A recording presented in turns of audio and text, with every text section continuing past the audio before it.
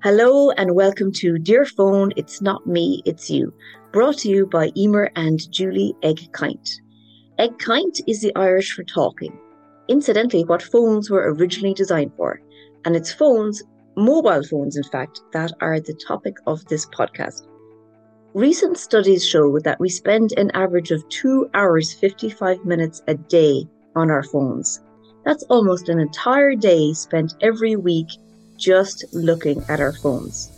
This podcast is for you if, like us, you find yourself constantly reaching for your phone as an escape, a treat, or indeed a retreat from life.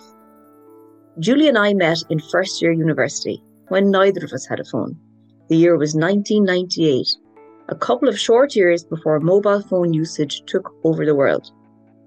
Fast forward 25 years and we simply cannot live without our phones. Or can we? Join us as we dissect and analyse the practical guide, How to Break Up With Your Phone by Catherine Price. In the book, Price outlines a 30-day plan designed to conquer mobile phone addiction and take back your life. Julie and I are going to follow this plan over the course of 4 weeks, reporting in each week to share the truths and triumphs of our breakup experience. Rewriting the relationship with their phones starts here. I just did one main thing from last week, from our conversation last week, but it was revolutionary for me, and that was that I deleted Chrome. If you remember, we kind of discussed that, oh my goodness, it's outrageous to delete Chrome. So I deleted Chrome and I deleted the Google search bar on my phone, and it's been great. But anyway, let's continue. I have to say about deleting Chrome was something that I wanted to do as well. However, I was unable to do so. It's interesting. And so much so that I went into the shop where I bought the phone and I said, come here, I'm looking to delete Chrome and all the browsers from my phone. And I swear the guy looked at me like I was half mad. Honestly, he did look at me like I was backwards. He said that it was impossible to delete them because I have a new phone. And apparently with the new phones, you can't delete the browsers. Isn't that interesting? Mine must be old, so... I did get a bit of a chill when he said that. It's the control, isn't it? The lack of control from our point of view. The phone companies know that we're trying to be clever, we're trying to outwit ourselves and delete apps and so forth. And we're going onto the browser. So now they have made it so that we can't actually delete the browser. That's interesting because I really did find it effective.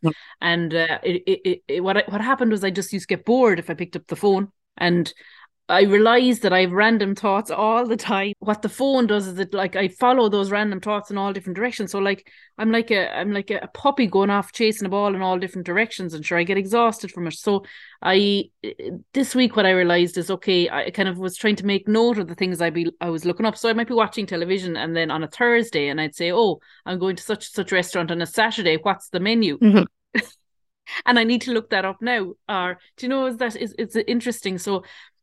Yeah, and I think it was just that thing that I picked up the phone, but really there wasn't really anything interesting to do. There was nothing to scroll, nothing to kind of randomly search for new information on, even if new information was just gossip. And did you find that you actually wrote stuff down and looked it up later? Yes, yeah. Like I did, I went to the laptop then, but I might only go to the laptop every few days. It was good for my brain to just be able to like stop and think, oh, now what do I need to actually look up? So, and what I noticed as well is like, so what did I miss? So I didn't miss like doing the rounds. Doing the rounds? How do you mean? Do you know, I think in the book they call it the app loop. Oh, yes. Do you know, where every night I'd sit down and I'd check Twitter, and then I'd check Facebook, and then I might check some deal, and then I might check something else, and I might check the news apps, and then by the end of that I'd have been on it for an hour and a half, so I'd probably have to go start the rounds again in case I was missing anything else. Exactly, doing the rounds, that's brilliant. Yeah, I'm still doing the rounds. It's shocking. And it's interesting the difference there that you're able to delete your browser and you had a much better week as a result. And as we'll find out, mine was not quite. Oh, no. Let's dive into week 2, changing your habits. Will we drive on to day 9? Let's do it. Day 9 was the life-changing magic of tidying apps. Oh, the life-changing magic. Oh, my goodness. The key thing for me for this little task about the life-changing magic of tidying your apps was folders. My goodness, I had never really used folders on the phone.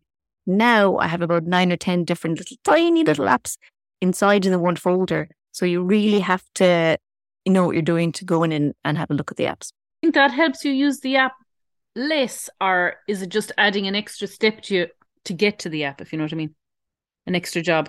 It means that sometimes I forget half the apps are there. Other times, like with WhatsApp, it just adds to the time it takes to go in and check everything. So on to day 10 then, change where you charge it.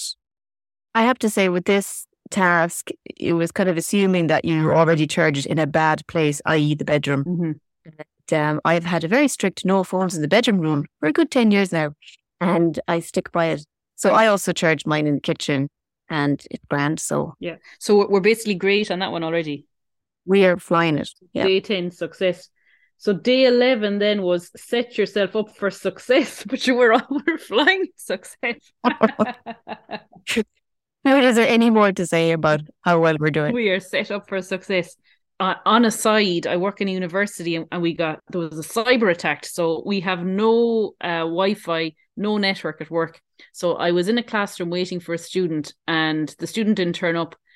And there was a book in the classroom, and I actually read a chapter of an academic book, which I really don't do regularly enough considering I work in a university. And it was great. And that was because I hadn't Chrome, I hadn't email on my phone. I'll definitely give you a gold star for that.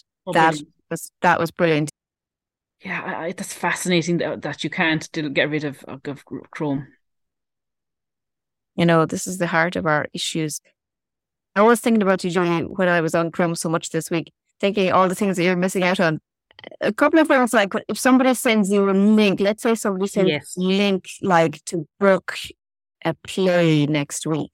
No, that happened to me. Somebody sent me a link in an email to a storytelling workshop, and I clicked on the link, of course, and I couldn't go to fill in. But then, to be honest, that wasn't a huge issue because I just knew the next time I'm sitting at a laptop, I need to do that. Yeah, I think we're so well trained for this. It's this instant gratification, this instant hit. And I do think there's a part of us that thinks that it's a kind of an entitled right, and we get quite irritated when that might be taken away. But you're saying it has been taken away from you and you're getting on fine. Like maybe I'm grand, like I'm better. Like I think you should start giving talks about this too. I'll attend them. Well, it's just an interesting exercise to see what you need to know at this instant, you know. I know, and I think it is just that thing. Then you're probably doing something else at the same time anyway, and then you're bringing in this other random information. Desperate, and it's hard to concentrate, and I think it's tiring when you're trying to do these two things at the same time. Exactly, and this brings us into the deep stuff, doesn't it? But first, let's look at day 13, which is all about setting boundaries. Now, I hate boundaries. Like, I hate anyone telling me what to do. So you excelled in this particular task, did you not? So they talk about no phone zones. Well, we're so good at this already. Like, I wonder is there any other place? And when I thought about the bathroom, because I did have that incident about a year ago where I dropped my phone in the bath. Yeah, I think I'd be afraid to bring the phone into the bath now. That's interesting because for that reason that I drop it in. I dropped it and I had to pay to get a new screen, and like I didn't have a phone for a week and it was a disaster. So don't bring the phone into the bathroom. So I do that. The other thing was what I started doing is making sure that the phone is in another room when I'm watching TV. And that has made a difference, definitely. It does, because you're not going to, it's down to what you need the phone for then. If you think, I need the phone for such and such thing, you're not going to get up for it if it's something trivial that's really not important for you to find out at that instant. And it's pretty much always trivial. Yeah, that's true. Yeah. Yeah. You can always wait. And what I started doing as well was that if I watched, so the other night I watched something, it was on about 9 o'clock and it was an hour. And so I had the phone in the kitchen. And then at 10 o'clock, like I had the urge to check the phone because my goodness, what might have happened Right. I mean, we have such an inflated sense of I know. reluctance. Like, Somebody needs me. everybody needs me. And I just resisted the urge to check the phone again at 10 o'clock. And as a result, I had a much better sleep. And you were grand? And I was grand, and I checked in the morning. There was a message from my brother, and, you know, he got over it, like, that I didn't reply Yes. immediately. So moving on to other people and phones, day 14 is called Stop Fubbing. Stop Were you fubbing. familiar with the term fubbing? I don't know if I was. Probably not. Were you? No. I'm familiar with pubbing, but definitely not fubbing. Pubbing, yeah. You're good at that. And not too bad, yeah.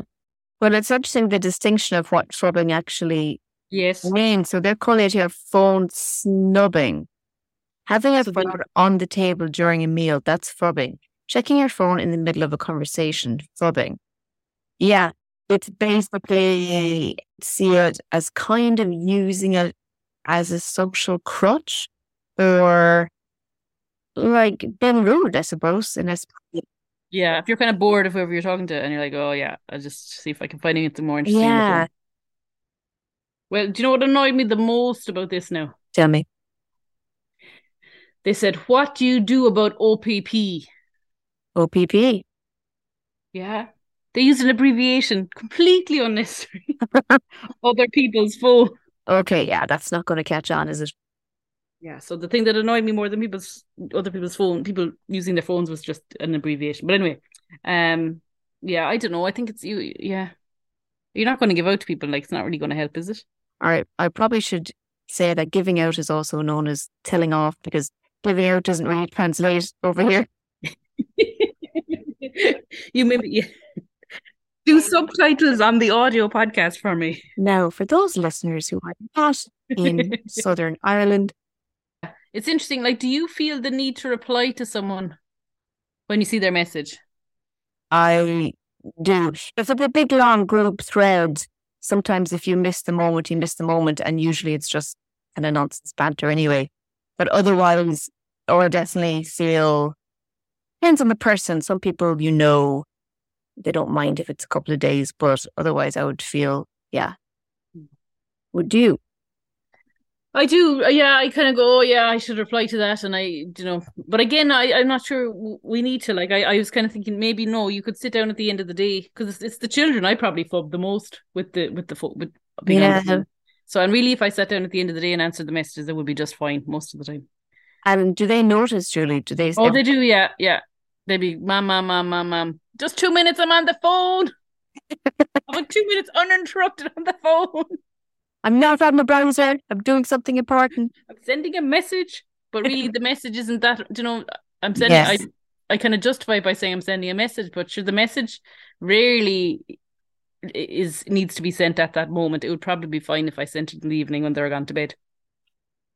It's an interesting one, isn't it? I think that for something that's timely, if you're arranging to meet somebody for coffee or something, yes, you want to kind of get back to them. But if it's your pal in Australia that you're having a bit of a chit chat with, then it's not as kind of relevant. But we tend to see the message come in and feel a responsibility to answer them. Now, that could take us nicely onto week 3. That would be great. So in the next podcast, we are going to talk about reclaiming your brain. I can't wait to reclaim my brain because I really miss it. I know, yeah. Hopefully it's not too late for us. Thank you for joining us on this episode of Dear Phone, It's Not Me, It's You, brought to you by Emer and Julia Kint. As we wrap up today's discussion, let's take a moment to reflect on the staggering fact that on average we spend nearly 3 hours a day on our phones, essentially dedicating an entire day each week to these devices. It's a profound realization that has motivated me and Emer to explore the depths of our relationship with our phones. Breaking up with your phone isn't about dramatically firing it out the window. It's about establishing a healthy give and take relationship with these remarkable devices. Let's face it, they are like our trusty sidekicks. But instead of letting them hijack every second of our existence, let's reclaim our power and show these phones who's really in charge. Tune in next week for the next chapter of this new relationship with our phones. Bye.